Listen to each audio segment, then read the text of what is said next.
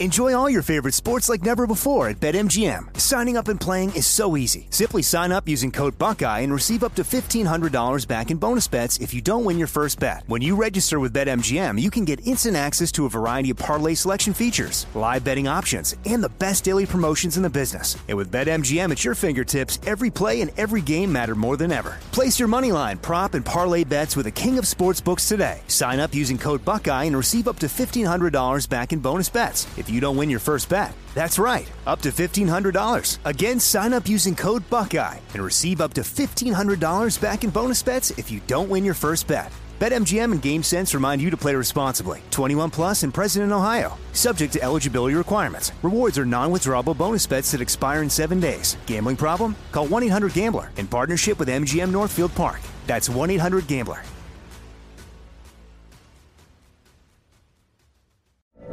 From BBC Radio 4, Britain's biggest paranormal podcast is going on a road trip. I thought in that moment, oh my God, we've summoned something from this board. This is Uncanny USA. He says, somebody's in the house, and I screamed. Listen to Uncanny USA wherever you get your BBC podcasts, if you dare.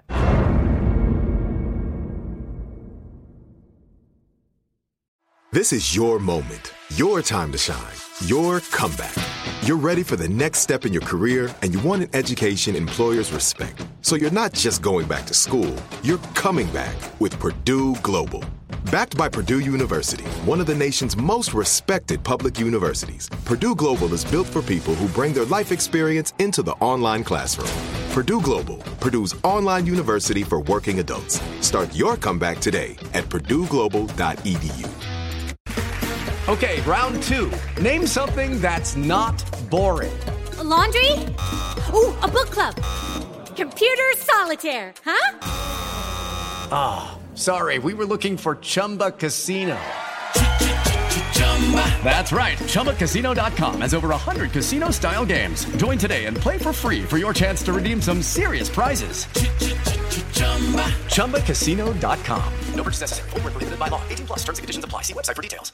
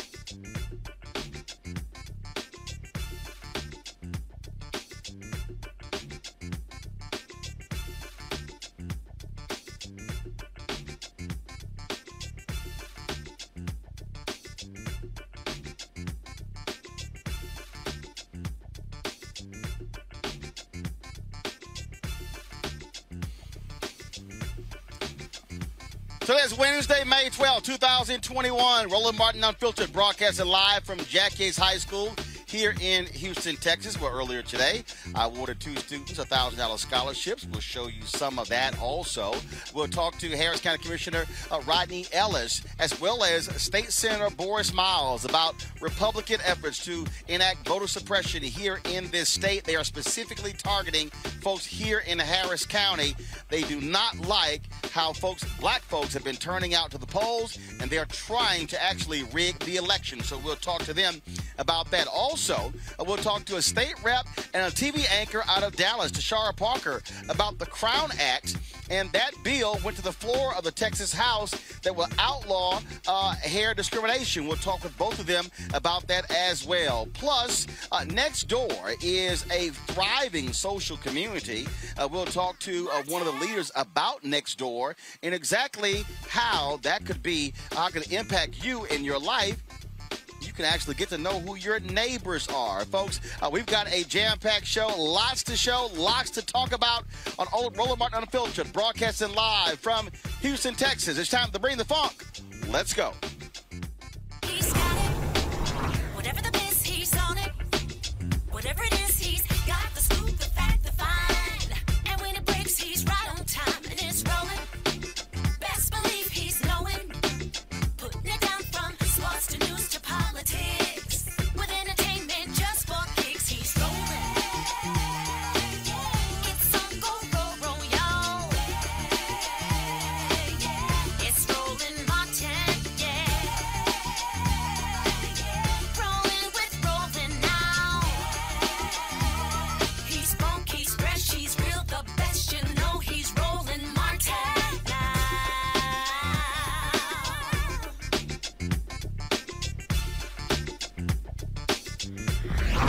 Martin.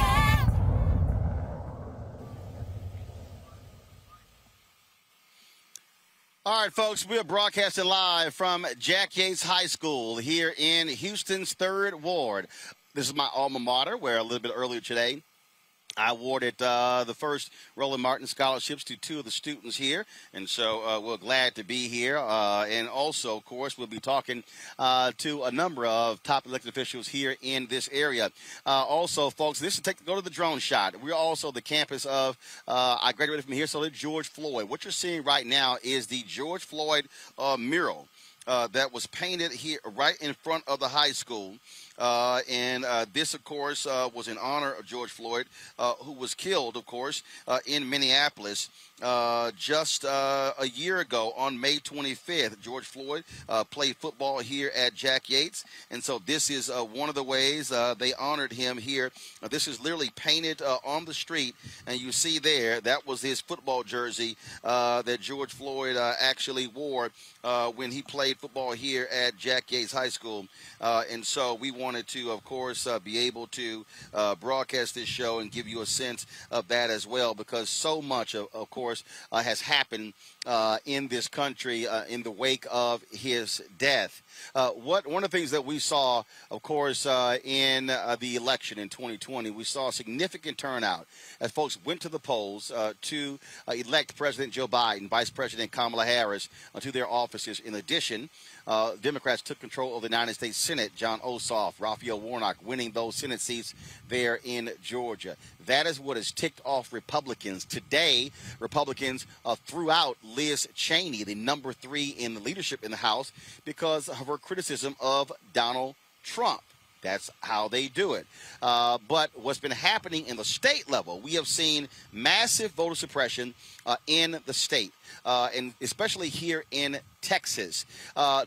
Republicans here, okay, angry with turnout here in Harris County, where Houston is located, Dallas County as well, changing the laws to rig the elections. That's what they have been doing. They have been, the evil folks have been busy in the state capital of Austin, Texas. And let's go live to Austin right now, where Houston State Senator Boris Miles is right now. Senator Miles, my alpha brother, glad to have you on Roland Martin Unfiltered.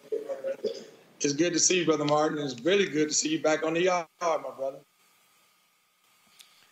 Indeed. Always glad to be back at JY in the tray. Let's talk about, again, what y'all have been fighting in Austin. It has been a whole lot of evil taking place as Republicans, again, claimed safe elections when it happened, but now they're passing all of these laws. Why? Well, I can tell you why, Brother Martin. Because we increased our voting. We had 1.6 million people turn out in our last voting cycle. We had a very a team led by a young brother by the name of Chris Hollins, who was our county clerk for the county of Harris. And he and his team did a very good job of thinking outside the box with new things that we could get to turn our people out, like 24-hour voting, drive-through voting. These things increased our numbers. So with the increase of numbers for the Harris County area, it really got the attention of the Republican Party. You got to understand, Harris County probably has one of the top, within the top 5 block of African-American Democratic voters in the country. So it put fear in their hearts. It put fear in their hearts to the fact that They tried to investigate and claim that some of our elected leaders, our great elected leaders in the Harris County area, such as, I think he's going to be on with us, Rodney Ellis, Commissioner Rodney Ellis, our great Sheila Jackson Lee, and myself. They hired a private investigator, Brother Martin, at the tune of $250,000 to find evidence that we had committed voter fraud. After that $250 he spent on nothing was produced out of it. Brother Martin, there is no organized voter fraud going on here in Harris County. There is no organized voter fraud going on in the state of Texas.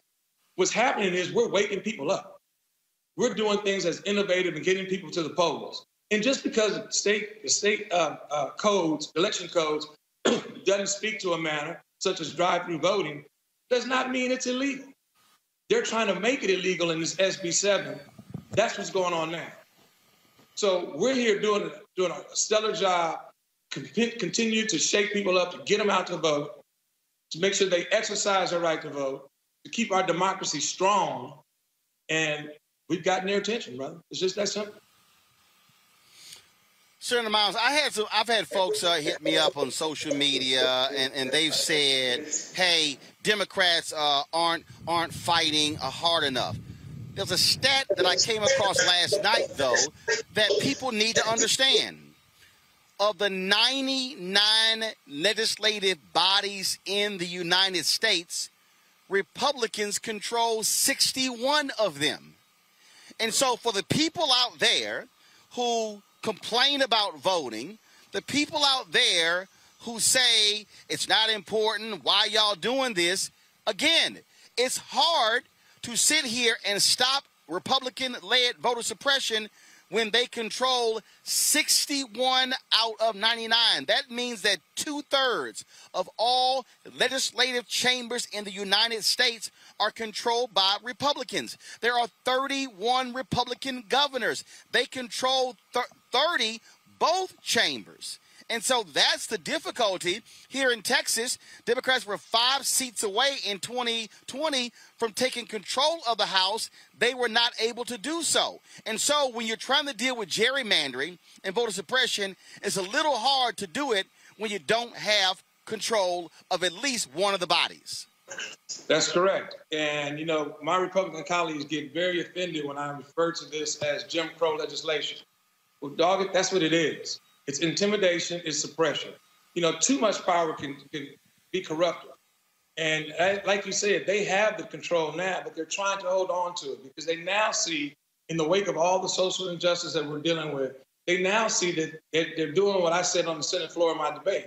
They kicked the bear.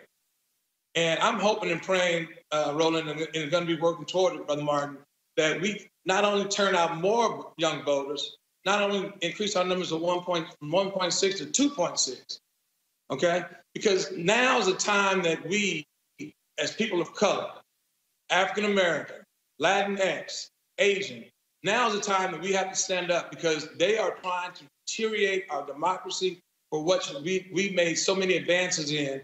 So it's time to stand up. We're going to actually be working harder here in Harris County than we did in the last election cycle. And I'm going to see to it, and you'll be proud of your old hometown.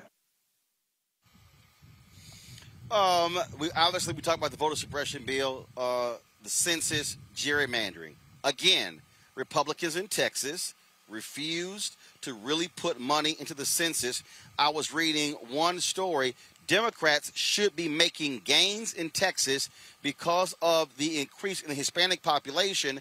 Republicans are going to use that to gerrymander to give them more seats. That's the thing that I keep trying to also explain to people that they don't seem to understand, that lack of voting, not filling out the census, goes hand in hand with gerrymandering.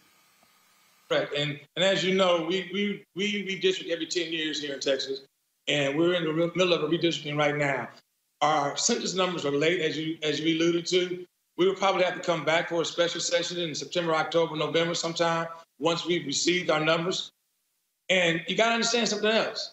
Because they have the leadership now in this building, they will be drawing the lines. We'll have very little input onto what our district lines look like, our congressional lines look like. And I can tell you, like you said, we're supposed to get 3 new congressional seats. It's predicted. Now they're saying 2. And I can tell you that they are going to try to use that against us and hold it over our head. And we will have very little say, Brother Martin, in what our districts look like. But quite frankly, I can't see how they can gerrymander any more of some of our minority districts. I mean, my district goes from all the way north to south of the Beltway 8, as you know, all the way down to Rosharon, Texas. So what are they going to take me to, Galveston?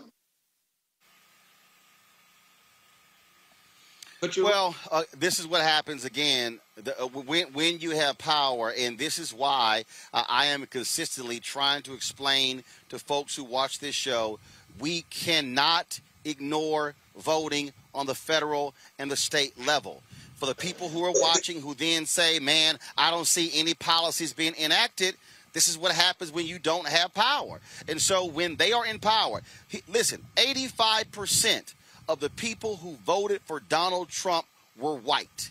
The Republican Party is a white party. 61% of the people who voted for Joe Biden are white. That means that 39% of Joe Biden's vote totals came from people of color, minority voters.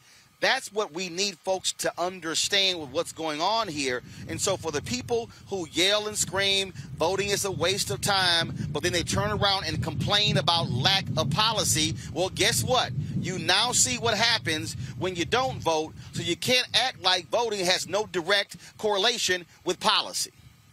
Brother Martin, you're exactly right. Elections have consequences. Not voting have consequences. And what we're suffering through right now, the lack of leadership and the lack of, I've been serving for 15 years. And in 15 years, Brother Martin, I've never served in the majority. I can't wait till that day comes. But our people have to realize elections have consequences. And all those brothers that are telling you, I'm not seeing no serious policy getting moved, I don't see anything happening for our communities and our people. Well, you know what?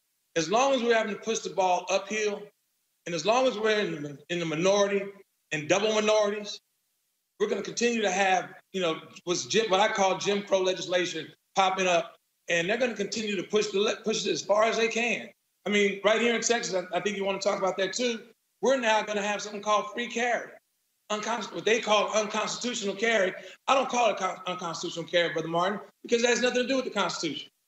It has to do with this being the state of Texas. And when I say the state of Texas, they're opening up the doors and claiming this is the Wild Wild West. And anybody can carry a concealed weapon. And it doesn't have to be concealed. Anybody can carry a firearm, Brother Martin. They can carry it into police stations. They can carry them into the churches now. They can carry them into universities. You can be a felon. You can be a criminal. And you're able to carry, and you'll be able to carry a firearm. Now I want you, as I explained in my debate to my colleague, my white colleague, imagine what that's going to do to communities like what you and I grew up in. Brothers freely walking around, brothers and sisters freely walking around with firearms on the outside of their shirts. Imagine how much probable cause that's going to give police officers to now start, stopping people and pulling them over. And again, this is why we emphasize. This is why we emphasize that, look, you can sit here and yell, scream, tweet, and whine all day on social media about voting and how it means nothing. But then if you don't, that's why I simply say shut the hell up. Texas State Senator Boris Miles, I certainly appreciate it, sir. Thank you so very much. Keep up the fight in Austin. Will do, brother. Good to see you. Likewise, thanks a lot. Let me go to my panel. A. Scott Bolden, former chair of the National Bar Association Political Action Committee. Monique Presley, lawyer, crisis manager. Also joining us is Pastor Lee May, Transforming Faith Church, former CEO of DeKalb County, Georgia. Glad to have all of you here. Scott, that point. Well, first of all, let me do this here. I'm in Texas, so Monique, I'll go ahead and start with you first because you down the street. Monique's not here. Okay. Well, first of all, Scott, get over it. But, Scott, you lucked up. She's not here. So she'll be here a little bit later. So you lucked up. So shut up. So, again, this is the thing that I keep – again, there are people who sit here all day. And they talk on social media, and they whine, they complain, they sit here and say, I got these fools, oh, man, you sitting here, shilling for the Democratic Party, about voting for Biden. And I'm sitting there going, okay, take your pick. You got one party that wants to make it difficult to vote, wants to get rid of curbside vote. Not wants to. They have outlawing curbside voting. They're outlawing drive-through voting. They're now putting ballot drop boxes inside of voting locations. They're cutting the hours of early voting locations. They're changing all of the rules. Democrats support expanding voter access, expanding same-day voter registration. But then you got these fools saying, oh, I can't believe you were sitting there telling folk should vote for Joe Biden. It was two choices, Trump, Biden. Which one your punk asses wanted? Well, you certainly make great point. I think the most telling statistic, Roland, is the fact that the Republicans control the majority of the state houses and the majority of the state Senate and state rep houses across the country. You cannot forget about voting at that local level, because you see now where we're gerrymandering, where the censuses come out, and you're going to see them stretch out. It's the most anti-democratic thing after you lose an election to then want to have fewer people vote and suppress more voters, as opposed to wanting to expand your voting base to get more votes than the Democrat. But the Republicans know their ideas, their legislation, and their views of the world just aren't that popular. And so they're left in this with this power vacuum. And the power vacuum says voter suppression, gerrymandering, and let's lock out and make it difficult for as many people of color or Democratic voters, wherever they may be in whatever state, let's shut them down. Because remember, the big lie is the narrative of the big lie is being driven not by GOP voters, but was driven by Donald Trump and other congressional leaders and state leaders. And so then the reaction was our GOP voters listened to that leadership and then said, we lack confidence in the results. You didn't lose confidence in the results. You lost confidence that you could win, and you're upset about not being able to win. And expanding the voter base only hurts your chances to win in the future. Leah, I'll go to you. I mean, this is the thing that, and again, I keep trying to connect voting, who wins, with public policy. Yeah. Right. What you are seeing is what happens when Republicans win state rep, state Senate seats. And for the people who seem not to understand this, the state rep and the state senators, they control the lines that are drawn in the state. So then they are able, when we say gerrymandering, they are able to now draw lines that make it easier for them to win, for Democrats to lose, to disenfranchise voters who did not vote for Republicans. And so even if you have a massive Democratic turnout, and we've seen this in Wisconsin and other states, they still maintain power because they have been able to gerrymander the districts. And the Supreme Court, the conservative Supreme Court, said we don't get involved in political disputes. That's up to the state Supreme Court. Well, guess what? Those are gerrymandered. So Republicans control the state Supreme Courts. So you're never going to be able to get out of this box. And so black power, Latino power is diluted because of gerrymandering. And for the folks who say don't vote, you are making this possible. Well, my good Alfred brother, I'm going to say amen and let's go home. Brother, my goodness gracious. Oh, more Alfred. You have said it all, brother. It's ridiculous, man. It is the quintessential example of moving the goalposts. You don't like your election results, the fact that you lost, and so you're going to change the rules, man. That's exactly what happened in Georgia. Is happening in Texas right now. It happened in Florida, and they won the election in Florida, the presidential election, and so many other seats. But they see the writing on the wall, and they keep changing the rules to benefit them. And what are they doing? They're prolonging their power and influence by changing these rules. And let me also connect something to what you just said. When they tore up the Voting Rights Act some years ago, when they tore that up and they removed the formula of determining which states has to have pre-clearance before you can change rules. Let me tell you what happened in Georgia.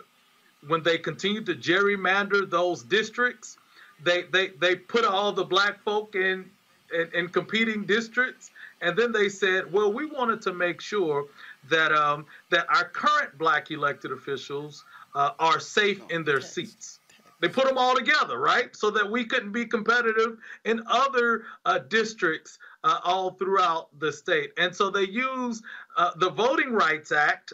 They referenced the Voting Rights Act to actually prove their point of why they put black folk in the same districts, quote unquote, to call it safe for them, man. It's just ridiculous. In Georgia, you know, our current governor, man, who signed that suppressive voter legislation, man, a picture paints 1,000 words, right? In that private room, in his room, a room full of white men. It's nothing wrong with white men. It's a problem with all white men in the same room, right? And standing up underneath a painting that pictures a plantation, man. If that didn't tell you all that you needed to know about what was going on, all along the while, a black woman is knocking on the door trying to get in right outside the governor's office, a state legislator that says, hey, I want to get in, I want to talk. And they arrest her. Man, if we're not back in the Jim Crow era, man, I don't know what else is, man. And unfortunately, you got games that are being played, man, with our voting rights. We support greater voter access, right? And anything that even looks like it is suppressing or reducing or limiting voter access to the ballot, man, we got to reject it, man. But they know what they're doing. It's a reason why the governor in Georgia signed that piece of legislation the same day it was passed. It's a reason. Man, that's unheard of. Man, the governor is still signing legislation, and our legislature has been out of session now for weeks and weeks now. The governor never signs legislation like that, let alone when it's so controversial like this, man. We gotta continue to fight, man. We gotta continue to fight for federal legislation that is expanding greater voter access and restricting these voter suppressive actions that we've been seeing in Georgia and Florida and Texas and other places all across the country. Let's talk about Arizona, folks, where the governor there signed a new voting bill over the objections of many Democrats that's going to purge more than 100,000 Latinos for the voting rolls. Listen to this. This bill is simple. It's all about election integrity. If an individual is signed up to automatically be mailed an early ballot and then stops voting entirely for a full 4 years, their county recorder will ask them if they still want to automatically be mailed a ballot. If they respond, they'll continue receiving one. If they don't respond, here's what happens. They will remain a registered voter. They can still request an early ballot, and they can also show up at the polls in person on Election Day. Compare this to California. They actually remove voters without any notice at all or opportunity to remain on the list. Our law is better and provides more accessible ballot access than California and many other places that opponents of this bill tend to point to as pillars of democracy, like New York and Washington, D.C. This change will ensure that active voters continue to receive a ballot and free up resources for county recorders to use on priorities like election security and voter education. Let's be clear. Despite all the deceptive and heated rhetoric being used by some partisan activists to lobby against this reform, not a single Arizona voter will lose their right to vote as a result of this new law. Well, here's the deal, Scott. Why in the hell have the new law? See, this all is election integrity. It's all a lie. All we are seeing is a massive lie because Donald Trump has Republicans supporting the big lie. Lies, lies, and all lies.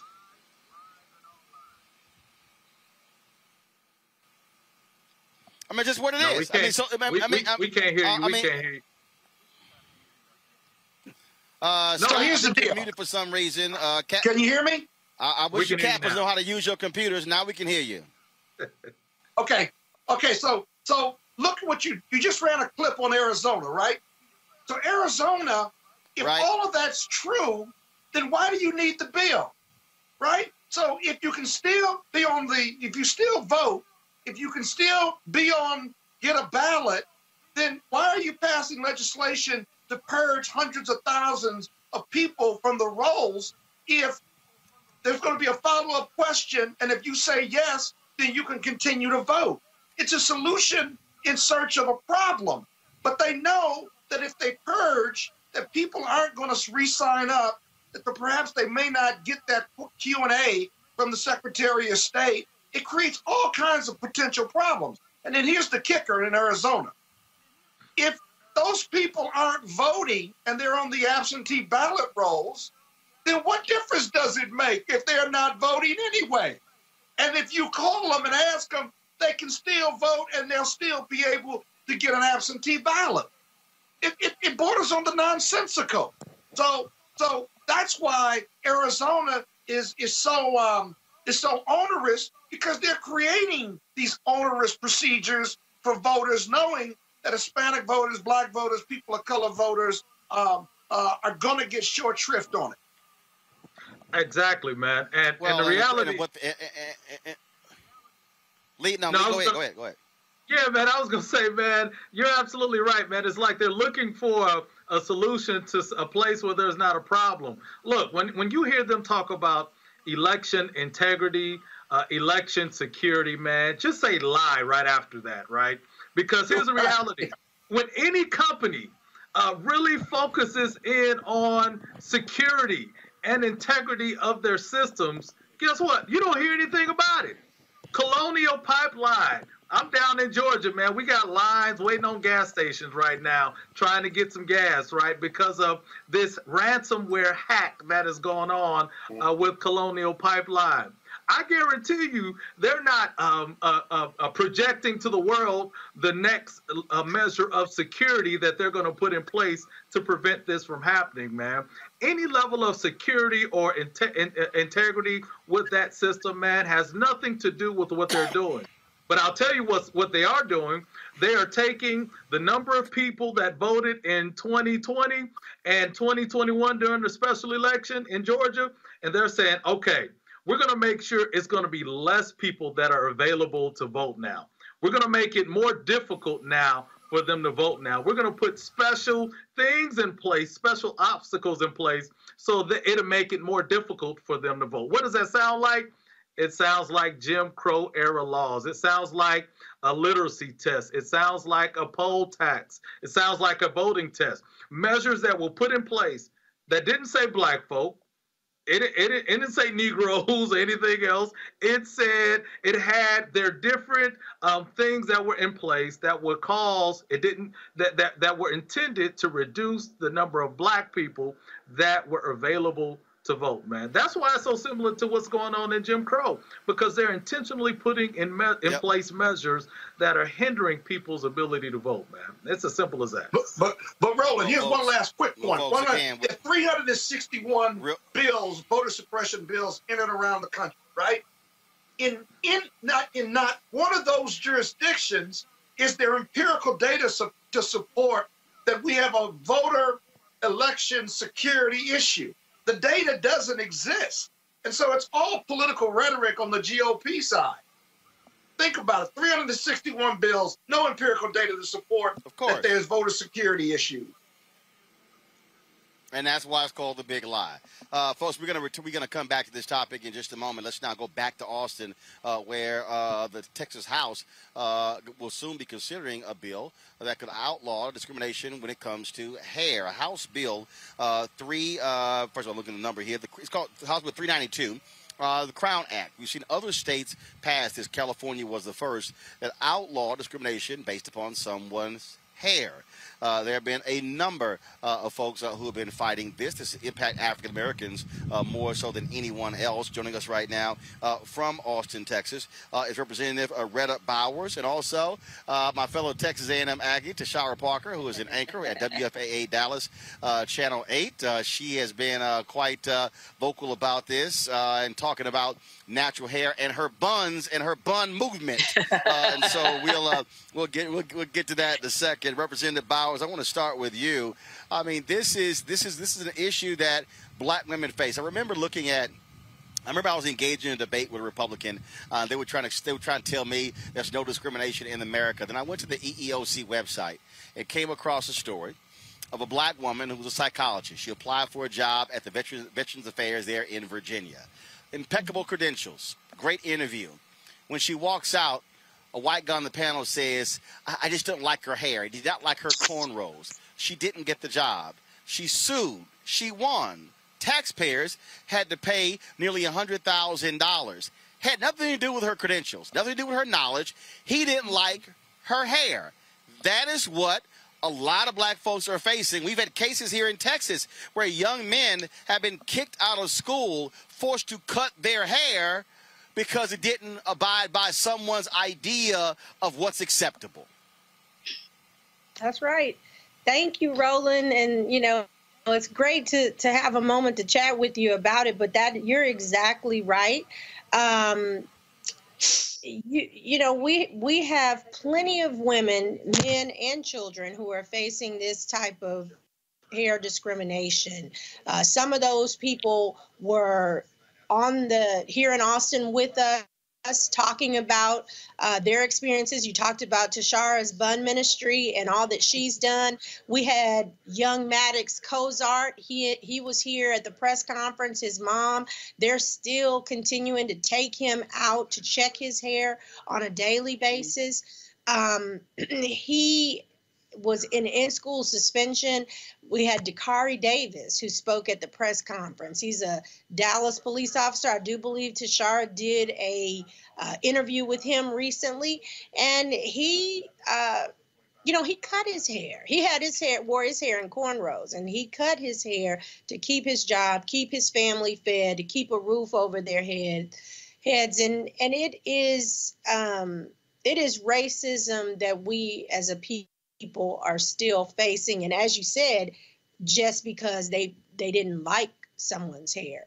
The day that we got a hearing and were able to lay out House Bill 392, to me was movement for this bill that I really didn't think we would see. So I was elated at the idea that we had a chance to begin this conversation here in Texas, and begin is really what I want to say, because I really thought the press conference was all that we would be able to do. But having that conversation, starting the conversation was wonderful. I knew that we were also going to be having to do a lot of education and awareness. But what I started to say was, after the layout, I had a longtime Texas House male member come up to me in a very apologetic way and say that, he had no idea. More than one of them said they didn't have any idea this was still going on.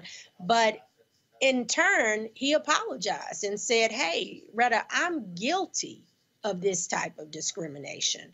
So it was voted out, Roland, 12 unanimously, 12 ayes to 0 nays. And I believe my desk mate even said we were all shocked that we got it out 12-0. It went through calendars last week, and y'all know this is way late in the game. It got set last, I guess, Tashara, I text you early in the week that it was by 9:30. The calendars committee met earlier this week, and it got set for Wednesday. So today, Go ahead, Roland. I want to pull Tashara in. You mentioned Tashara. I want to pull her in. Tashara, look, this has been a battle a lot of black women on television have had to deal with for a very long time, and it's only recent, very recent, and I'm talking about the last 2 or 3 years where you've seen more black women being allowed to wear natural hair on television because what we're dealing with, and this is what people have to understand, these are examples of the stuff that black people have to deal with just to be able to coexist in America.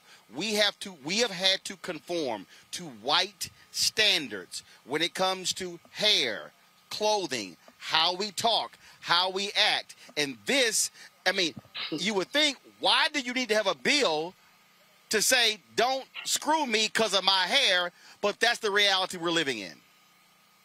Yeah, it's sad in 2021 that we need any type of legislation to make us be allowed. And it's sad that we even have to say allowed, right, to coexist in these exact same spaces. It's really because of that Eurocentric standard of beauty that has been perpetuated, not just in our industry, but in many industries, but certainly for women that have to be on, television and broadcast journalism all the time. And so you're right. As of the last few years, yes, we've had women well before the last few years wearing their natural hair on TV. But I think the movement has really gained steam. The Crown Act certainly playing a role in that, in gaining steam across the country and even across the world, because I'm actually participating in something called World Afro Day.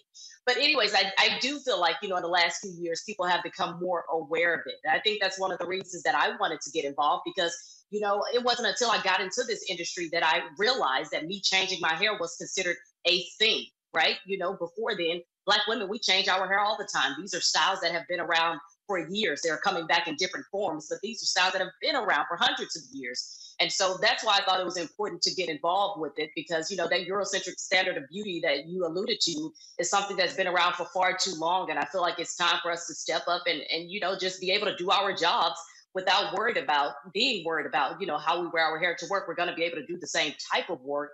And so, yeah, I agree with that. I think time's up for all of that. And I think right now is the time to do it, especially with this legislation being discussed right now. Representative Bowers, so it came out of committee. When do you think it will be approved by the full House and then go to the Senate? Okay, so if we can get it heard, it's on the calendar right now. I want y'all to know we're on page 16. The Crown Act, House Bill 392, is on page 16. And as it stands right now, we are at the top of page 4, possibly.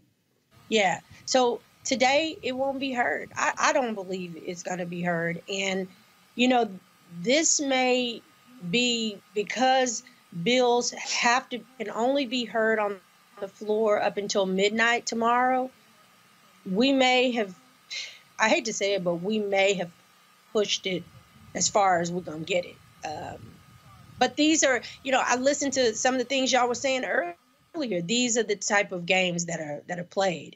So, in my mind, I sit on the floor or in my daily comings and goings and think sometimes, did they just say, hey, let her bill be heard, set it for a committee hearing, get it out, we'll get it on the calendar, but that's all it's going to do. Because we know this is way late in the game.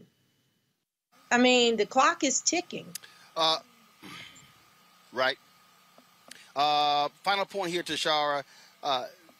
We are perpetually having to educate white folks. White folks in this country don't like 1619 Project, but this is the kind of stuff you heard the representative say this, white colleagues saying, oh my God, I had no idea, and admitting that they actually did it themselves. And that's the whole deal. I mean, so when people have this notion that, no, we're all on the same page, like, no, we are constantly having to educate white folks about their racism when they even and this happens with white liberals.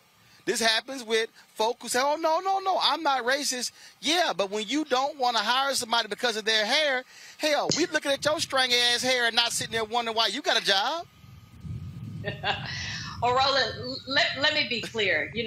I'm still getting emails till this very day from folks basically saying, hey, I'm tired of y'all talking about black hair and professionalism, but we won't stop talking about it because I have a show that airs every Thursday on WFAA ABC Dallas. It's called Rooted. And folks are tired of hearing about the black hair conversations that we've been having simply to make sure that we're bringing attention to the Crown Act and to make sure people are aware of these things. So the fact that I'm still consistently receiving those types of emails on a daily basis, if you go over to our WFAA Facebook page and look at some of the comments underneath the stories that I've been sharing, I heard Representative Bowers mention Dakari Davis, the dark police officer here in Dallas, who ended up cutting his hair because he was told the hairstyle, cornrows, braided hairstyle, a black man, told that this hairstyle was unapproved and unprofessional. And so when you think about some of those comments and some of the things that are still happening right now, we know that this conversation needs to happen, and we know that it needs to continue to happen, because if I continue to get those emails, people are still leaving those types of comments on social media and elsewhere,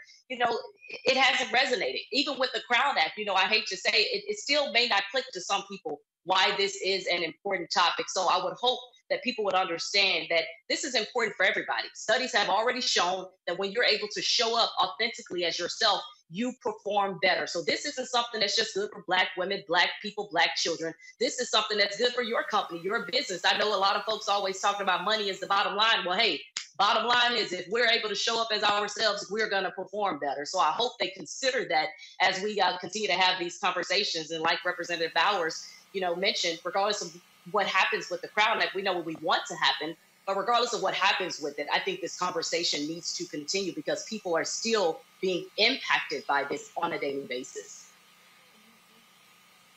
All right, Tashara Parker, Representative Bowers, we'll appreciate it. Hopefully, it will get through the Texas House and go to the Senate and actually sign into law. Republicans, y'all can at least do one thing right this legislative session. We appreciate both of y'all. Thanks a lot. Thank you. Thanks, Roland. Bye. All right, thanks a lot. As I said at the top, folks, we're here broadcasting live from Jack Yates High School here in Houston, Texas.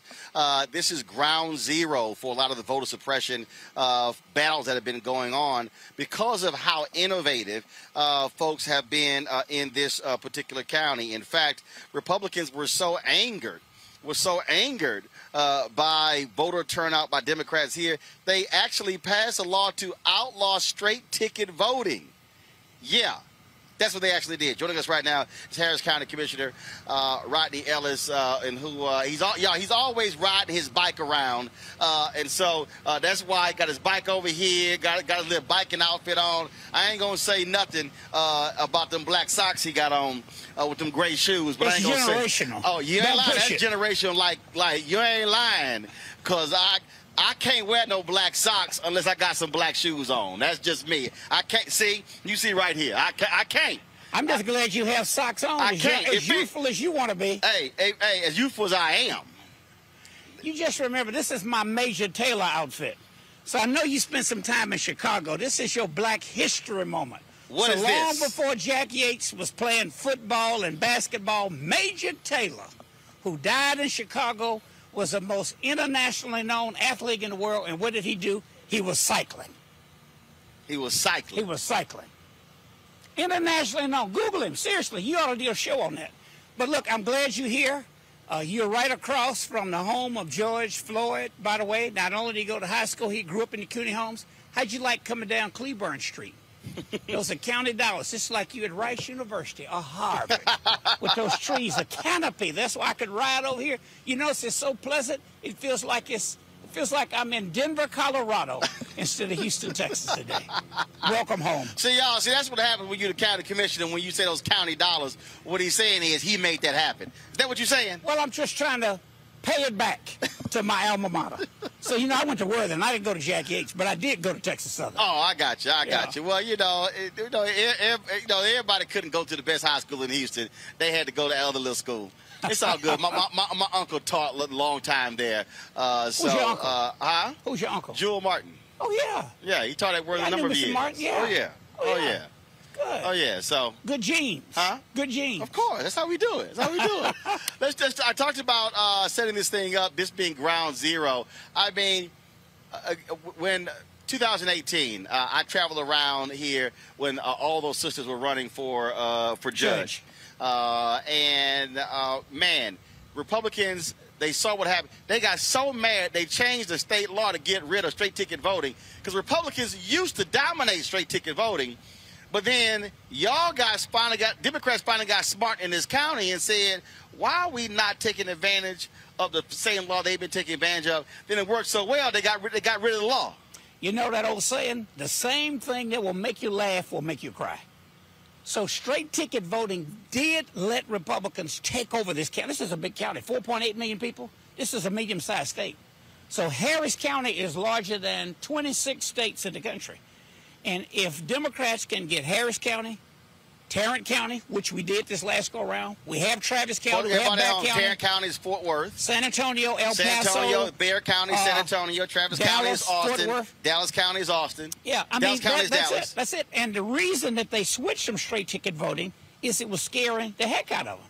You know, let me tell you, if this state just goes purple, it'll have a tremendous impact on what happens in any presidential race, and that's why they switched to straight ticket voting. So it's a little more difficult. We just have to educate our people from top to bottom. But that's the presidential race. The thing, though, that I am constantly trying to get our audience to understand is we cannot ignore state rep and state senate races. You were one of two. There are only two black state senators in Texas. You served in the Texas legislature for a number of years as a state senator here from Houston, Royce West in Dallas. And when you look at it was a stat earlier that I gave. There are 99 legislative bodies in America. Republicans control 61 of those 99.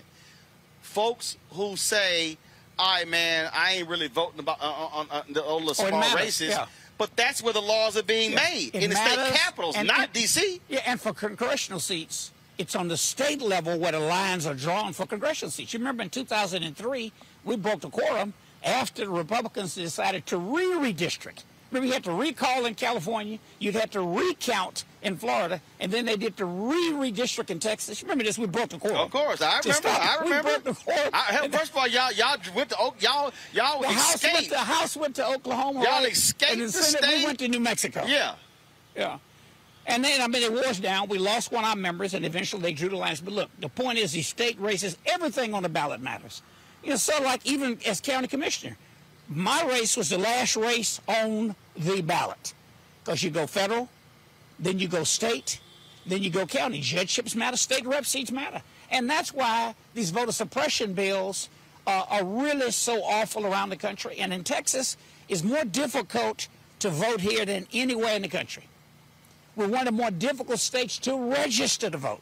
So what we did with Chris Hollins as our elections administrator, we put the money in. We used some of the federal money, by the way, because we're during a pandemic. So we took some of that money that we got from our federal partners because of the pandemic and said, during the pandemic, we want to make it as easy to vote as possible.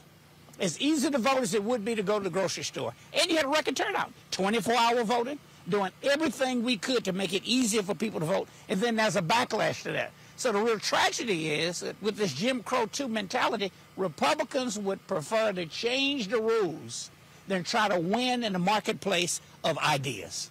At the end of the day, I remember when Jesse ran in 1984, you had a lot of people who were afraid because Reverend Jackson was pulling out people who normally didn't vote. Yep. But that's a good thing. Well, first of all, that's how Richard Shelby became the United States Senator in Alabama. He was elected as a Democrat. Of course, he later flipped to the Republican Party. He's not a United States Senator. He was not, first, he's not retired. Yeah. He's not a United States Senator without Reverend Jackson running in 84 and 88. But now, I will tell you why it's so important on the federal level for them to reenact the Voting Rights Act. Because if you got all these laws in all of these states, not just southern states, you would expect some low-down, dirty, chicken shit stuff like that in the South. But we're seeing it in Iowa, in Maine. All around the country. Yeah. And it's all a part of the big lie.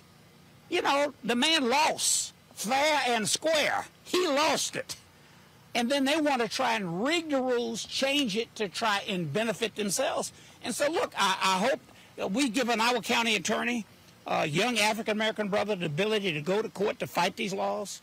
I think you heard some of my former colleagues in the legislature here in Texas saying the bill on the House side is a little better than the one on the Senate. So the House bill is not quite as chicken shit as the one that came out of the Senate. They can go to a conference committee, Republicans control it, and they may decide to put it all back in, they may not. I'm told that the lawyers told the Republicans some of this stuff is just so outrageous. Even in the dreaded, historically racist Fifth Circuit, you would probably lose it. And that's probably why they took some things out. And the Democrats had a great point of order that they brought up early on in the Texas House. So about 3 a.m. in the morning, the Republicans decided to make some concessions. Still a bad bill. It's going to be a challenge. It's important that they reenact the Voting Rights Act before September. So then all this stuff has to be pre-cleared. So let me drill down further. And again, and I'm going to keep emphasizing this point for people to understand it. When we talk about, we talked about federal level. We talked about what's happening in Austin. But again, when you say your race was the last one, the reason you had innovation with the county election administrator here in Harris County was because you had folks like you in, who voted the county judge in. So you had control of the process. Yeah. And so to go all the way down, yes, that county commissioner, that county judge greatly impacts the entire county and voting. And it's just, and I keep going this over and over and over with people, and I fight with folks because they say, man, this stuff really doesn't matter. But now we're talking about millions and billions of dollars. Now we're talking about what you said earlier, roads and parks and trees and improvements. All of that is public policy. It is. And on the county level, this is a big county. County spends we control about $5 billion. A 5-person governing board. 5 people. 5 people, $5 billion. And Republicans ran it like a plantation, controlled it for decades. And in part because of great candidates, in part because of straight ticket voting, in part because Beto O'Rourke raised $90 million running for governor, spent a good part of it here in Harris County. Lena Hidalgo, 27 years old, became county judge. She presides over our board. Adrian Garcia, former sheriff, former police officer, former city council member, won one of the seats on commissioner's court. I was the only Democrat. So during the 4 years and 5 months I've been here, I went from being the only person of color, only Democrat, fighting what I hope was a good battle by myself, with them wanting to kill me. I'd have to ride my bike with a staffer. Now the Democrats in power, I can ride my bike over here by myself. Until I come off your show, I might get somebody to give me a ride home. But look, it's tremendous power and it matters. We could do things like after Harvey on flooding. We came up with equity guidelines on where we spend the money. So we fight that dreaded federal formula that says you spend money in the wealthier neighborhoods first. You'd never gotten to the 9th Ward in Katrina using that federal formula. They got to it because of earmarking. No longer have earmarks. We have equity guidelines on how we spend our money to go in and invest in infrastructure. We can take county dollars. People in the city pay taxes. Why not do the university corridor? Why not fix the road and a 10-foot sidewalk on both sides of the street in front of the CUNY homes? Jackie H. Texas Southern going to the University of Houston. But it matters. Every race matters. And they don't want to give up this power. This county and this city are a reflection of the demographics of America. Most diverse city in the country, one of the most diverse counties. It's not all black and white. It's black, white, brown, South Asian, Muslim, Christian, gay, straight, everything that you can think of. It's a melting pot. And that scares the hell out of people who've had power, who think everybody ought to look the same way, act the same way, and have the same religion. Well, that's why. And that's what they're fighting against. They don't want to give up the power, which is why I keep harping on this. And if people can get mad, they can get upset. They can holler Jim Crow, Joe Biden, all you want to. Y'all can talk about all the stuff you want to. But this is real simple. If we allow our power to be untapped, they will still be in control of it. And we're talking, yes, public policy. We're talking about billions of dollars. And if they're able to gerrymander, that means you see what's happening with the Supreme Court, what happens with the federal judiciary. We can become a nation with majority of people of color, but they're still in power. Yeah. And that's the piece that people have to get. Yeah, and let me tell you, it's a big challenge. So regardless of what happens with that bill in Texas, the one in Georgia, we'll go to court, we'll fight it out. We hope on the federal level that they will have the 50 votes. Whatever Senator Manchin wants, please give it to him. Whatever the senator but at some point though, Senator Joe Manchin is going to have to stop sniffing Gorilla Glue and all this constant talk. Because here's my whole deal: he keep hollering bipartisanship. This is what every national anchor should say. Okay, Joe, show me the 10. We never get them. But no, or you got to gut the bill to go do it. What I'm saying is, you can gut the bill. It don't matter. They are not going to support the bill. No, so my deal is, every time Joe Manchin keeps hollering bipartisanship, Joe, show me 10. If you show me 10, I'll believe you. But you can't go get 10. 5 don't matter. If you say, I'm not going to vote for the filibuster, you need 60. Joe, show me the 10, and you bring the 10, then we'll talk. Well, what I hope is that it's a process. He's just going through it. I mean, he's in a Republican state, the only statewide Democrat in that state. So maybe that helps him to stay in power, but at least through this cycle. If he wants to go through the little game to figure it out, do it. But at the end of the day, we need the Voting Rights Act. Hey, everybody knows now the history of the filibuster. Right, Maybe they didn't before. But the point, but this is my deal with Manchin. Show me the 10. It's real simple. Show me the 10. He'll never find 10. You can't find the 10. So damn it, stop giving me this BS about bipartisanship. Let's be clear. They are not going to support H.R. 1. They're not going to support the George Floyd Justice Act. And so if you do, you have to water. They won't support the stimulus package. They won't support the infrastructure, but they'll spend the money. So show me the 10, and then send out press releases touting. Again, all I want to do is, Joe, show me the 10, then I'll believe you. Well, here's what I'm doing. The few people I know in West Virginia, whether they look like me, ride his ass. If they're Hispanic, if ride they're like white, you ride that bike. You know, you ride them, you make the case. Now, here's what I'm thinking. I always have to remember, I was telling my county judge last night, they gerrymandered and they got, somebody asked, well, Rodney, what's your precinct? What's your district like? Where is it? You know what I tell them? Where are the Democrats? They drew the lines to put them all in this precinct. So I have to make sure when I come up with an issue that put it on the table, I don't want to do, it was okay being by myself. I don't want to be here by myself again. Right. You got me? So I know my other 2 Democratic colleagues have to appeal to some of their more conservative votes. Of course. So Joe Manchin, if you got to go through the process, go through the process. Go ahead. We'll 10. So show that you tried. Right. And then when you can't get them, they had a big show at the White House. I was listening to NPR on my bike on the way over. Go through the show that they don't want to cooperate. And then at the end of the day, you tried to get bipartisan support. You couldn't get it, and then just do what's right. Bottom line is here. If Sinema and Manchin could keep this up with the filibuster, the Democrats will be in the minority after 2024. And they will be out of office, by the way. And so my whole deal... they'll be pretty miserable in there by themselves. So my deal is Democrats start acting like Republicans. Use power, keep power. Roland, as far as I'm concerned, they ought to do the study on whether or not you ought to expand the size of the court. It's been expanded before. I mean, this crew, they're taking over the court. First of all, Republicans expanded the Supreme Court in Arizona. Yeah. Nobody said anything. So, again, then West Virginia, they got rid of the entire state Supreme Court, which were majority Democrats, replacing Republicans. So they can't act like it ain't happening on the state level. It's only a number. There's nothing magic about it. No, it's not. not. Let me tell you, they were skillful in the way they took over the federal courts. So where do you go to get justice? No. They were skillful, but there were people like me who were yelling it, but then you had other folk who said, trying to be bipartisan. Man, that stuff don't matter. And I'm like, now you see the reality of what happened when you put federal judges in. So focus in that. Commissioner Ellis, I appreciate it. Let everybody know you got what's the little artwork? The gloves on. Y'all see my African art collection. Y'all see his art collection? I'm looking at the camera. You can see He's wearing his art collection, y'all. That's right. Thank you. All right, appreciate Welcome home, man. It's RodneyEllis.com, so y'all can go see all his art, so all his stuff. So that's how he rolls. All right, hop on that bike. We gonna go to commercial break. Y'all get a shot of Commissioner riding his bike off. When we come back, we gonna talk with the co-founder of Nextdoor, building community. That's critically important. We'll also talk with Congresswoman Sheila Jackson Lee, broadcasting live, folks, here from Houston, Texas, in front of my alma mater, Jack Case High School. We'll be back on Roland Martin Unfiltered in just a moment. Are you trying to say that as of January 20th, that President Trump will be president? That depends on what happens on Wednesday.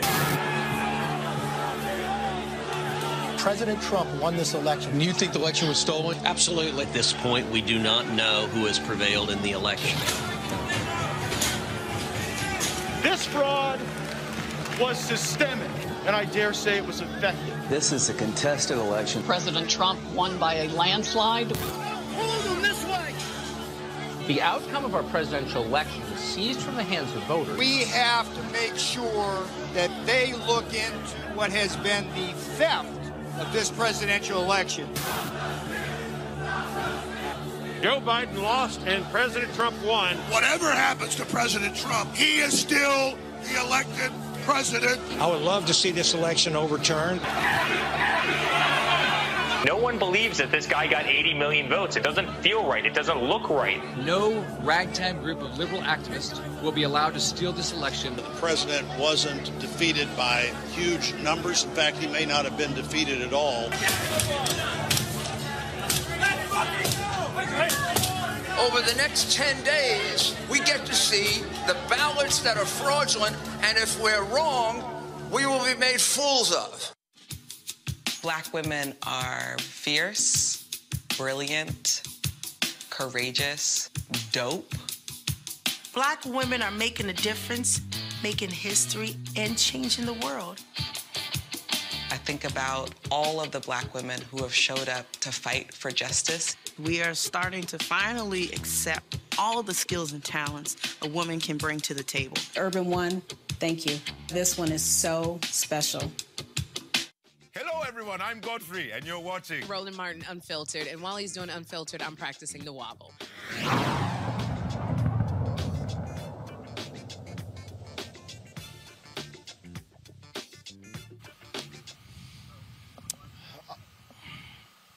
All right, folks, welcome back to Roland Martin Unfiltered, broadcasting live from Jack Case High School here in Houston, Texas. Glad to have all of you here. Let's go right down to the Congresswoman for this particular district. She is in the nation's capital right now. If she was in town, she would be here. Congresswoman Sheila Jackson Lee joins us. Congresswoman, how you doing? I'm great, and you're absolutely right. If I was in town, I would be there. How are you, Roland? Thank you so very much for joining and coming home to your town and being at Jack Yates High School. Well, it was great to present those two scholarships to the students earlier today, and so we do our part. But let's get right to it. Let's talk a little politics. We just heard us talk with County Commissioner Rodney Ellis. Earlier, we were talking to State Senator Boris Miles about what's happening here in Texas. Bottom line is this here: the Senate must pass H.R. 1 in order for us to deal with what Republicans are doing across this country trying to steal these elections? Well, the Senate must pass H.R. 1 and H.R. 4, which is what I have to instill in people. The John Robert Lewis voting enhancement legislation is the Red Cross umbrella on a rainy day, the brick that stops the water. It's the levies, it's everything. And yes, H.R. 1 is crucial. Right now, the Senate is engaged in shenanigans, and not because of Senator Schumer, the majority leader, because he's working every tactic, but there are a proposal of 100 amendments in a committee markup. The Rules Committee that both the Senate majority leader and the minority leader sit on, and there are equal number of votes for the Republicans and Democrats on this committee. Now, you can imagine what that means. And you cannot get a amendment passed on a split vote. So they'll go through this process, and then it will go to the floor, and there is the amendment process there as well. So it's an important bill. But we must recognize that that bill is 800 pages. It has finance reform, ethics reform, and that's the trip up that the Republicans are trying to use against us.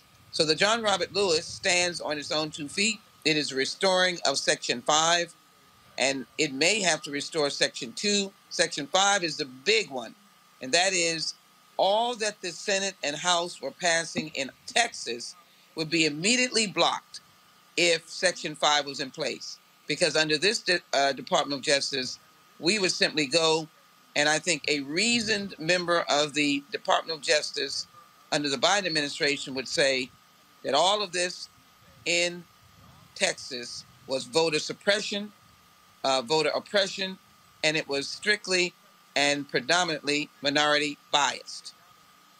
So we have different routes to go.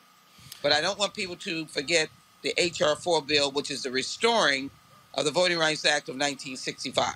That is crucial.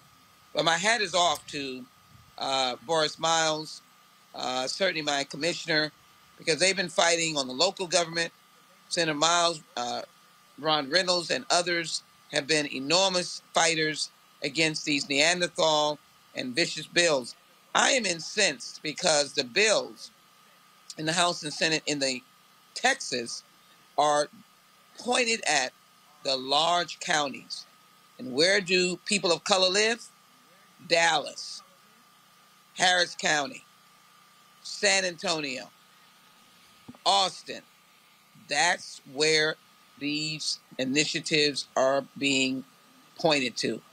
And all of these bad laws, or bad rules, bad laws now, the video, the stopping of different polling places, the ending of the ability to mail ballot in a larger scope, all of that is directed toward people of color. It is a solution running toward a problem that does not exist. And the only problem was we voted like we had never voted before in the 2020 election. The big lie. This is not the only issue the Congress is dealing with. I got a panel here, Scott Bolden, Lee May. Folks, let me know if Monique Presley is there. One of the issues, and I'm sure, Scott, you want to ask the Congresswoman about, deals with the George Floyd Justice Act, where we the United States Senate. Scott, go ahead. Yeah, Congresswoman, how are you doing? One of the things with the George Floyd Act is whether qualified immunity is going to survive that bill or not. I know the Congressman Clyburn suggested on national news on Sunday that perhaps that might be something that's negotiable. But hitting police where their pockets are when they make mistakes or they purposely kill young black men and women with their uniforms on is critical to police reform and cleaning up these police departments around the country. Any thoughts on that?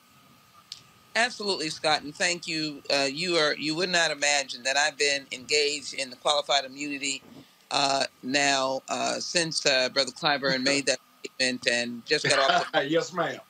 Just got off the phone with one of the families, young man out of Tulsa, Oklahoma, Brother Crutcher, who was shot with his hands up. His family member was on the line. As you may have known, I met with the family members and made that tour with them in the United States Senate. My meeting was to be with Majority Leader Schumer. And I must say that our meeting probably was one of the strongest, because when we left out of there, the Majority Leader indicated that his preference was to do nothing that the families did not want him to do, and to put the strongest bill on the floor. And we discussed qualified immunity, and frankly, he was very knowledgeable about it. So here's where we are. We appreciate our Majority Whip, and we know that he wants to give the widest landscape to be able to deal with this question. The people that are engaged from different perspectives are wedded to qualified immunity. Qualified immunity is on the table to be kept, not on the table to be your meal. So we are still fighting for qualified immunity. 30 years, activists have been fighting for that, along with 242. So what I would say to you is, no, it is not at this point an option for qualified immunity not to be part of this bill. This has to be a moment in history where the strongest bill has to be passed, and I'm committed to continue that. Right now, we're looking at language that says the same thing in terms of qualified immunity, but may be able to answer those who really don't fully understand it. Here's my simple interpretation as I close. Qualified immunity is a judge-made concept. It's not a statute. And all that we want to do in the modification of it, meaning changing it, is to let the victim get in the courtroom the same way the officer gets in the courtroom. And what has happened before is that the victim had a stop sign at the front door of the courtroom, and because of qualified immunity, they were immediately dismissed, i.e. the Robbie Tolan case right there, immediately dismissed. And that is an abomination. And all the good policing out there, all the good police officers, and they exist, understand the pain of families, and I believe they want justice as well. Lee, your question for Congresswoman Sheila Jackson Lee. Thank you, Congresswoman. First of all, you are my dad and my mother's Congresswoman. They live in Houston, and they'll be happy to know that I'm talking to you virtually as well. Look, with the George Floyd Justice and Policing Act, I know there's components in there that are mandating police body cameras, of course, for federal law enforcement, and there's requirements in there for state and local law enforcement agencies to utilize existing federal funding for that. But, you know, I used to be a local elected official in Georgia in DeKalb County. I was a county commissioner and chief executive officer. And one of the things that we always paid attention to, if there were penalties in place for that didn't allow us to gain federal funding in place. And so I was wondering if there were any thoughts about putting penalties in place for those local and state law enforcement agencies that don't take advantage of police body cameras across the entire force. Any thoughts on that? That's a good question. I think the power of the purse is what you're talking about, and the idea that they would not be eligible for federal funds or burn grant dollars. And I think that has life to it. I think also there should be language now that we're seeing what's happening with Mr. Brown's case, that there should be a period of time where you are not allowed to delay the showing of the body cam to family and or community as requested. So why don't I call that next steps? I think that is something that I've certainly thought about to make sure that all of this is enforced. Inside the bill, there are incentives with respect to funding for community groups, and people have misinterpreted funding in there that it's for,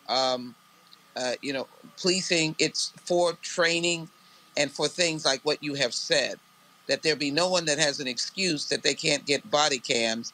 And I think the very nexus to it is what you've said, is that if you get the body cams, then we should be able to enforce your wearing and having the body cams on.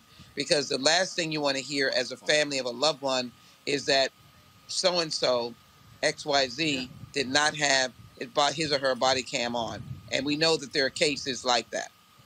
Absolutely. All right. So Congresswoman Sheila Jackson Lee, it's always a pleasure. We certainly appreciate the hard work, and we're going to keep pushing to see the George Floyd Justice Act become a reality in the United States Senate. Thank you, and push for H.R. 4 and H.R. 1. Those are the voting bills. Yep. We've got to win.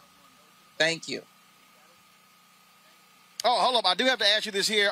H.R. 40, is that actually going to be scheduled for a vote on the floor of the House?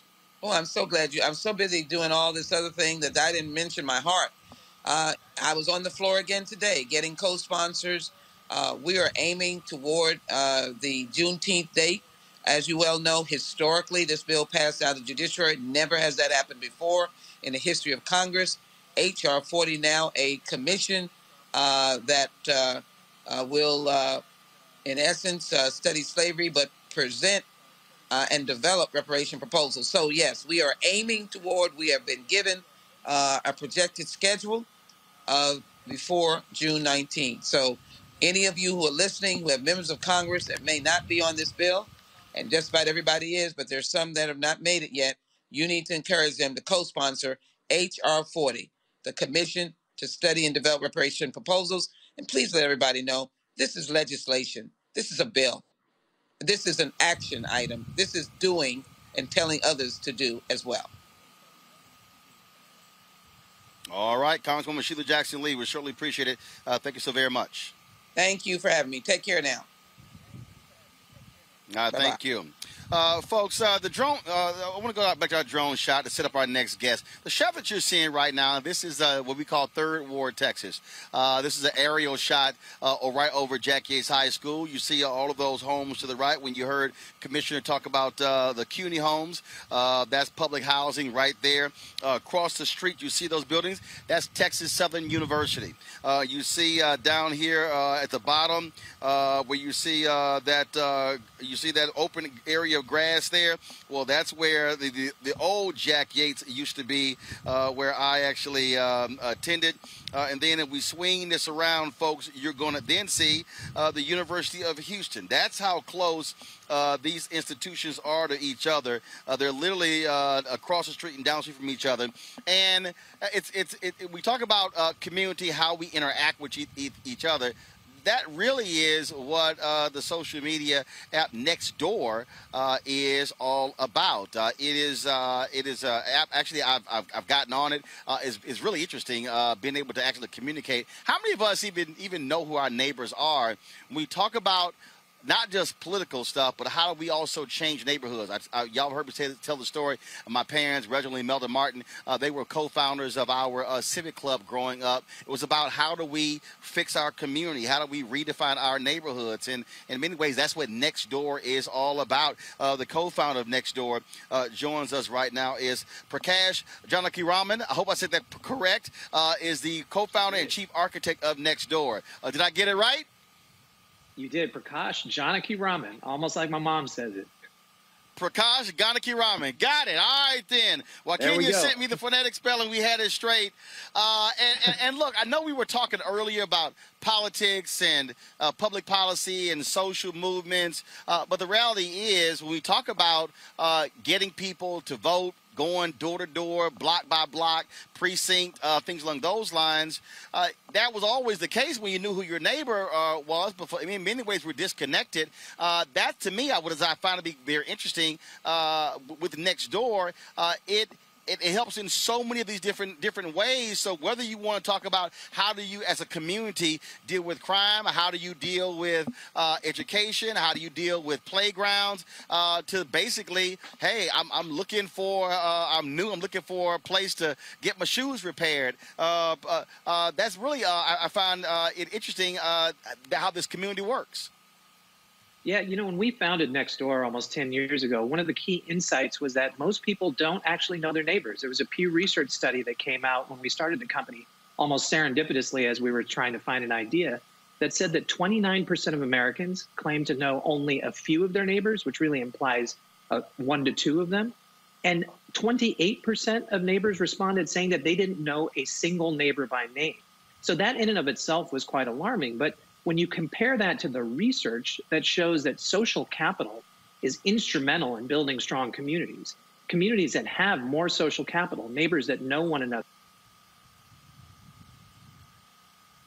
across the board get better in those communities with higher social capital. So crime rates drop, property values increase, education and test scores improve, and people, in fact, live longer in communities where they have the support of their neighbors. So we built Nextdoor from the ground up to be about the neighborhood, about building that social capital. And our app is a way for you to plug into all of the neighborhoods that matter to you. And every day, millions of people come to Nextdoor to get recommendations for babysitters or plumbers or auto mechanics, or exchanging goods and services with their neighbors, like trying to get rid of a used couch or a used bike, or even just tapping into what's going on in the community from an event standpoint. And I know you're there in Houston today. And especially during natural disasters, floods, fires, and hurricanes like Hurricane Harvey that hit Houston really hard, we found ourselves almost an extension of the public infrastructure. When 911 gets a busy signal, people can back off to Nextdoor, sending an urgent alert to get the help from their neighbors that they need. So Nextdoor can be everything from a day-to-day utility all the way to a lifeline in these critical situations.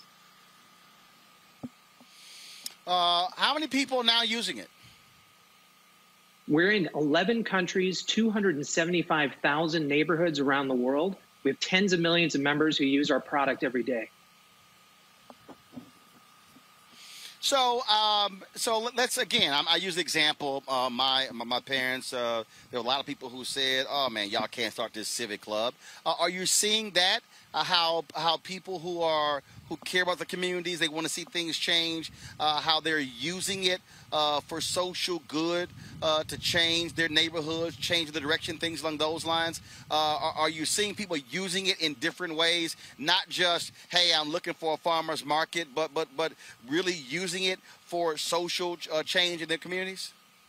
Yeah, absolutely. One of the really unique things about Nextdoor is that it's about proximity and not preference. So when you look at other networks, you have to go build a following, friend by friend or follower by follower, in order to get utility out of those networks. Whereas when you come to Nextdoor, everybody that signs up for Nextdoor is a real human being verified to a real address. And so your residency in the community provides you entree into the network. And so when you join, you will find that all of your neighbors are there. So it's a great platform for local organizing because you don't need to go person by person and greet every single person or meet every single person. You actually have a broadcast medium that here at a local, hyper-local level can help you to organize people.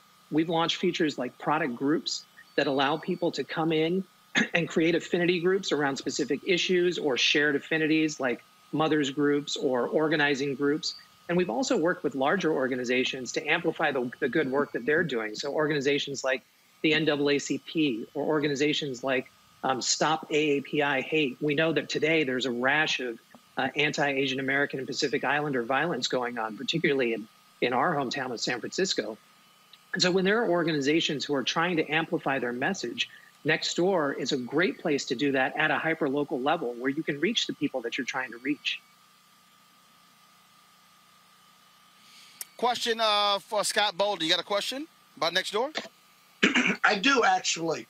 Congratulations. This sounds like a great initiative and program.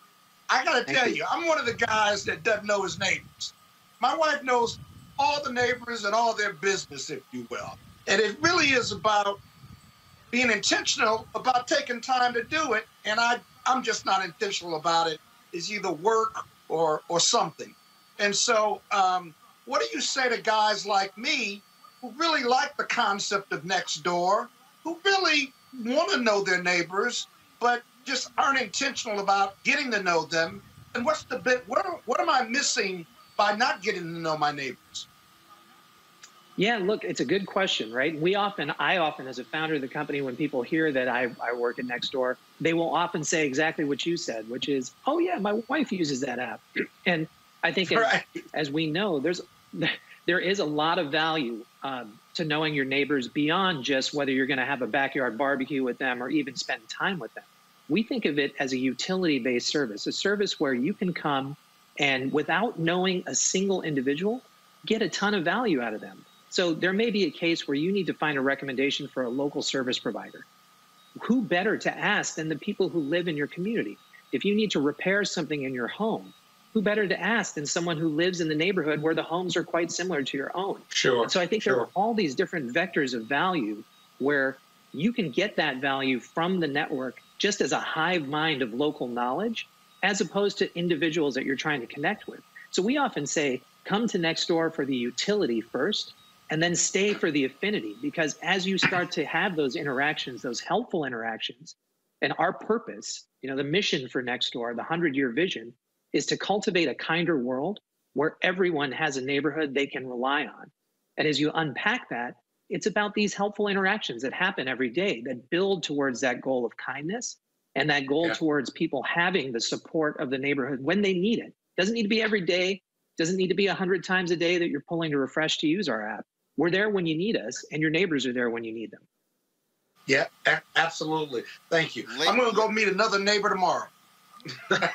Yeah, well, in fact, one of the things, Lee, what's your question? We conducted a research survey that said that knowing as few as 6 of your neighbors greatly reduces the probability that you will be lonely or depressed. So there are actually health benefits to knowing your neighbors, strangely enough. So that is good. That is good. I don't even have a response to that, but okay. Look, I have a question. Lee, go ahead. I am not a user yet of Nextdoor, But after your presentation, I think I'm going to go ahead and check it out, download the app and all that. Look, about a year and a half ago, right before the pandemic hit, some kids kicked in our front door in the middle of the day, about 2 in the afternoon. And it was at that moment that I realized, although I know who many of my neighbors are, you hit it on the head. I don't know all their names. Number 2, we don't know enough about each other to be helpful. But then I realized when that happened, some of my neighbors were at home, and they came out and came running down the street and was like, Lee, which embarrassed me because they knew my name. I didn't know all theirs. and so they came and just kind of began to share what they all saw. And the police department began to piecemeal the different things. And some of us had electronic security surveillance. I won't mention their name because I guess in some way they're a competitor. But it also helped to piece together all of what everyone saw, what was seen on camera, what people personally saw and heard. I get the sense that Nextdoor can be actually helpful in situations like that, to allow the entire neighborhood to know what's going on and allow them to be helpful in any way that they can. Yeah, I think anything that relates to neighbors helping neighbors is somewhere that we want to play in the space. We don't want to be necessarily a surveillance app or thought of as a neighborhood watch app. There's lots of problematic use cases around that as well. But we think that when neighbors can support one another, that's when we're really at our best. No, that's good. That's good. Excellent. All right, then. Prakash, we certainly appreciate it. And, folks, we're looking forward to creating some unique and interesting content on Nextdoor. So look for that real soon. Can't wait to actually do that. And, matter of fact, you know what? I think what might be interesting I think what might be interesting is I might pull on. Maybe we do something. I have my parents and I bring them on and we talk about how they built a thriving civic club by linking up with neighbors. Could be some people out there who are interested in doing it where they live. Yeah, absolutely. We would love to have you on the platform, Roland. We'd love to see your parents on the platform. But I think at the end of the day, there's so much value in knowing your neighbors. And we very, very strongly believe in this purpose and mission of cultivating a kinder world, because the neighborhood can be the unit of change. In a world that's more divided and polarized and lonely than ever before, again, let's go find a way to meet 6 of our neighbors and rebuild that crumbling community infrastructure and get back together on this. All right, then. Well, surely appreciate it. Thank you so very much. Again, folks, you can download the app Nextdoor. Check it out and find out who your neighbors are. Prakash, thanks a lot. I appreciate it. Thanks a lot. Thank you for having me, Roland. Appreciate it. All right, folks, got to go to a break. When we come back, we're going to talk about the N-word. Is it a fighting word? A court has ruled. That's next on Roland Martin Unfiltered, broadcasted live from Jack Case High School, my alma mater in Houston, Texas. Back in a moment. The lonely, the alienated, the sad, and the angry. In every country torn by strife, violence, and hardship, men and women are drawn to extremist leaders, promising to take on the enemies of their people. In America, some of our lost souls respond in a similar way to the call of influential voices, but instead of militant preachers or radical clerics. Every single night in America, they can listen to our own angry advocates of division and conspiracy. Confused, angry people hear the call of these voices and take on the camouflage of warriors to threaten and even kill civilians. The radicalized Republican Party and the twisted people on TV who speak for them use the very same language of intolerance and rage to provoke those alienated people, actively pouring kerosene on the fire of social unrest. And until we all reject these poisonous voices, the result will inevitably be escalating violence and tragedy.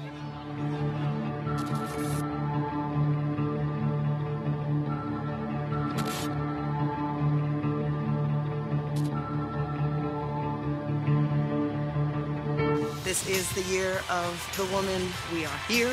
We are capable. My optimism for our future has never been greater than now. Black women are making a difference, making history, and changing the world. Hi, I'm Kim Burrell. Hi, I'm Carl Payne. Hey, everybody, this is Sherry Shepherd. You're watching Roland Martin Unfiltered.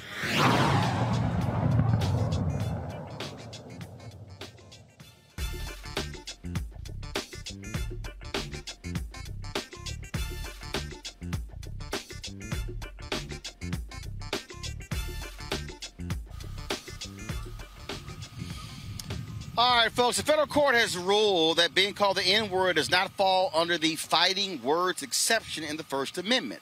The fighting word doctrine allows the government to limit speech when it is likely to incite immediate violence or retaliation by the recipients of the words. What does that mean? It means that people who use the N-word will not face criminal charges. They are protected by the nation's current free speech regime. But, Scott, it still might get you an ass whooping. Yeah, and you and I have talked about this, and I think they'd get an ass whooping from you. So when I read this story, I was thinking of you in mind and the ass whooping that you would be given. But there's hope in this decision. Let me break this down. You're right about what you're reporting, but this was a case where the N-word was used on a military base at a retail shop, and the context of when it was used by itself in a question. It was bizarre exchange between him, the lieutenant or the military person, and the salesperson. There was no violence. There was no heated argument. There was no progression. And so the circumstances surrounding the use of the N-word was almost a rhetorical question in this context. And there the court said you needed more to fit into that fighting word exception, and the surrounding facts just simply weren't there. So I don't want to read too much into this decision, because the state court and the appellate court in that jurisdiction should have done more digging. And so the court found that the N-word used in that context, under that circumstance and fact, was not, you couldn't criminalize it under that state statute. And so I think they were right about that, given the facts. But if there were heated words and if there was a subsequent fight, I think the ruling would have been different. The facts just weren't there. Let's talk about these wild, out-of-control police officers, Lee, in Louisville. An ex-detective in Louisville is going to spend a year in prison for admitting his actions wrongfully convicted two men. Mark Handy pled guilty to perjury and tampering with evidence in the cases of Edwin Chandler and Keith West. Chandler spent nearly a decade behind bars, while West spent 7 years in prison before getting pardoned in 2019. As part of Handy's plea deal, he will not be able to ask for probation for his one-year sentence. Lawyers for the exonerated men want the Department of Justice to investigate civil rights violations in Louisville. See, Lee, here's what's... So, brother spends 10 years in jail. Another spends 7 years in jail. This dude gets 1 year? Mm-hmm. Yeah, man, you know, it's ridiculous, man. And it goes to the people's mistrust of the system, the judicial system. It's mistrust of law enforcement officers, regardless of even their color or background or experience. You know, it's things like this. And, you know, the minority can impact what you believe about the majority and all of that. Here's the deal. It even goes connected to the whole conversation about qualified immunity.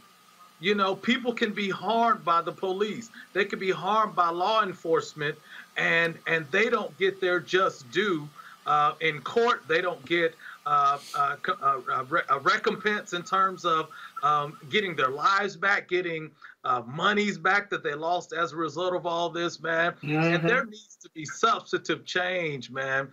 And, you know, you look at things like the George Floyd Justice and Policing Act, things like that. It begins to make those steps forward. But we got to do better, man. And I'll also say this about our law enforcement officers. You know, when people talk about reforming policing or reimagining or reframing or defunding and things like that, I think what people are basically saying is we got to do better. We got to do better. And I believe it's about training. Yes, it is about training.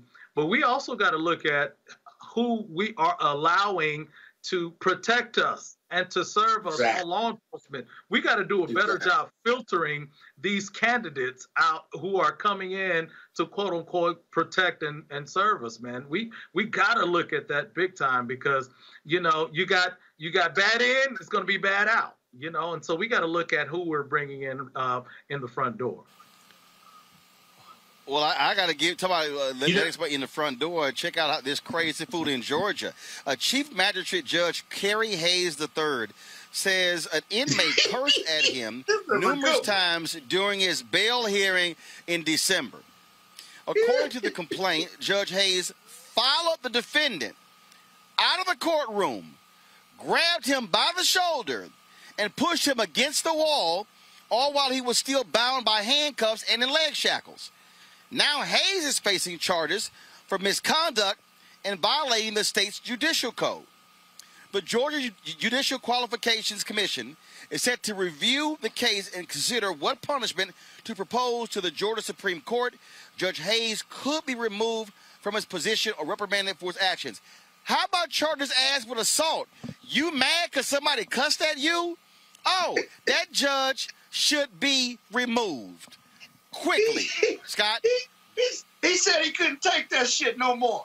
If you read the report, he says he got cursed out while he was on the bench, and so when they walked him back, he followed him back. And by the way, the prisoner, the defendant, was handcuffed and he had leg shackles on, and the judge in the back took him in the back and pushed him up against the wall. and was cursing him out and did put his hands on him. And you're right, he could be charged or should be charged with assault. But talk about judicial temperament or the lack thereof. Yeah, man. You know, I think it's Lee, what's wrong with your Georgia people, man? Man, what's wrong with your people? I think the judge's theme song was "Nuck if you buck, nuck if you buck." I don't know what he was thinking, man. You know, and let's be clear, I'm a pastor. Let's not forget, I'm a pastor, so I'm a man of grace, right? And because the Lord has been good to me even when I haven't been good, right? But this joker right here need to get the maximum, whatever the penalty is, man. Then he says this. He said, well, in no way did I hurt or harm this individual. What? Yeah, I didn't injure him. I didn't injure him. Yeah, That's what he said. I didn't injure him. What? You put your hands on him, that's an assault. Right. And then you feel you big and bad now because he is cuffed, he's handcuffed, he can't do anything to you. And if he does do something, leg shackles. The man had hand shackles. He had leg shackles on. He couldn't even walk. Man, throw the book at this judge, man. Throw the book at him, man. Ain't no grace in this one. I'm sorry. I don't care what the offender did. Throw the book at this judge. I agree. Folks, we're here at JK's High School in Houston, Texas. In front of the high school is this mural for George Floyd Jr. And this is fitting for our next story here because Derek Chauvin, the man who was found guilty of killing George Floyd, y'all, he is going to be facing potentially a lot of jail time as a result of the action. The judge ruled today that there are aggravating factors in the death of George Floyd. Cahill found that Chauvin abused his authority as an officer when he restrained Floyd with his knee on his neck for over 9 minutes. He also said that Chauvin treated Floyd with particular cruelty and did so in the presence of children. Judge Cahill's ruling allows for Chauvin's sentence to be more than the standard 40 years for a second-degree murder charge. Chauvin's sentencing date is June 25th. Scott, tell us, legally, what does that mean for the judge to lay out that sort of a ruling? Okay, so that means that the judge under Minnesota law can what we call upwardly depart. So under Minnesota law, he can only be sentenced with the most serious charge he was convicted of, which is murder 2, which is a maximum, you set up to 40, but this is his first-time offense. I think under their guidelines, the max he could get under the guidelines is 12 years. Now with the aggravating factors where the court made a ruling and a finding, that means this judge is laying the groundwork to sentence Chauvin above that 12 years, and how much above will be subject of the sentencing hearing. Now, be careful with this because this is a good thing. At the same time, though, both sides can appeal the judge's sentencing, whatever his decision is, if he upwardly departs from that 12-year max. You follow me? So you got to be careful here because you may be giving the defendant an appeal issue if the record is not completely full, stacked, and clear of evidence on those exceptions or aggravating factors, and then if he's sentencing, and especially if your sentencing takes place and it's more than 12 years. So that's something for us to watch next month when he's sentenced. Well, absolutely. So we'll certainly be looking out for that, folks. Just a couple other stories that I want to share with you. Purvis Staples, an original member of the legendary group, the Staples Singers, has passed away. It was announced today. He died on May 6th at his home in Dolton, Illinois. Purvis sang tenor in his family's group, primarily backing up his father, Roebuck Pop Staples. He contributed to songs like Uncloudy Day and a rendition of Will the Circle Be Unbroken. He left the group over differences with his father before they achieved major success. Purvis was inducted into the Rock and Roll Hall of Fame along with the Staples Singers in 1998 and was honored with a Grammy Lifetime Achievement Award in 2005. He was 85 years old. Also, folks, since we are here, we're going to close it out this way. I told you we're here at Jack Yates High School, and some great news for a graduate of Jack Yates High School in Houston, Felicia Rashad. She is the new dean of the College of Fine Arts, being reestablished at Howard University. The decision was made today that the award-winning actress is going to begin her role on July 1st. She had served as a guest lecturer and adjunct faculty member, conducting master's level classes at many colleges, universities, and arts organizations. She graduated magna cum laude with a bachelor's in fine arts from Howard University in 1970. And so congratulations to Felicia Rashad, one of our great graduates of Jack Yates High School, headed back to her alma mater, Howard University. Folks, that is it for us. I want to thank Lee. I want to thank Scott for joining us. Again, broadcasting here. Tomorrow, we are going to be broadcasting the march for Pamela Turner. Talk about Black Lives Matter. That mural that we're showing you right now, folks, this is for George Floyd here right outside of Yates High School. But tomorrow, we're going to be broadcasting at noon. This rally, a black woman who was killed a year ago tomorrow in Baytown, Texas, shot and killed by an officer. She was pregnant. And that officer has not lost his job. He's still on the job. And so we'll be live streaming that rally featuring attorney Ben Crump, Until Freedom, and so many others who will be there. And so please join us tomorrow at 12 Eastern for that. And also, folks, we ask that you support what we do here at Roland Martin Unfiltered. Your dollars make it possible for us to be able to broadcast here, to broadcast on location. And so we're certainly glad to be here. We want to thank everyone as well. You can support us via Cash App, $RM Unfiltered. Also, of course, Venmo.com/RM Unfiltered. Then, of course, you have PayPal.me/R Martin Unfiltered. Zelle is Roland@RolandSMartin.com. And then, of course, you have Roland@RolandMartinUnfiltered.com. Thank you so very much, folks. Also, I want to thank the two students who I gave scholarships out. We live streamed that a little bit earlier today, and so we certainly want to thank them as well. And so tomorrow what we'll do is we'll show you some of that ceremony. You can actually go look at it right now, folks, if you want to. and so you can check it out as well. And so, again, want to thank all the folks here at Jack Yates High School, the Houston Independent School District, Superintendent Grenita Lathan, who is, of course, leaving to go to Springfield, Missouri. We wish her well. Principal Guillory, thank you so very much for folks allowing us to be able to do what we do, to be out here, again, at my alma mater. Thank you so very much, folks. And also to the students at the Jack Yates High School, Magnet School of Communications, who helped us out. We want to give them some real-world experience, what's it like to actually work on a broadcast. And so they helped us out, set up, running cameras as well. And so that's what we're all about, offering opportunities for the next generation. And so that is it for us, folks. We will see you tomorrow, noon Eastern, where we'll be broadcasting that rally. I'm sorry, noon Central Time, 1 p.m. Eastern, that rally in Baytown, Texas, for Pamela Turner. Thank you so very much, folks. Y'all take care. Holla!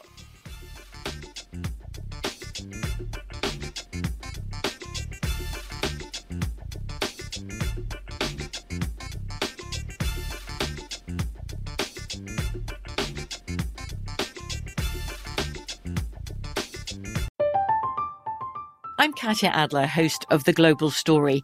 Over the last 25 years, I've covered conflicts in the Middle East, political and economic crises in Europe, drug cartels in Mexico.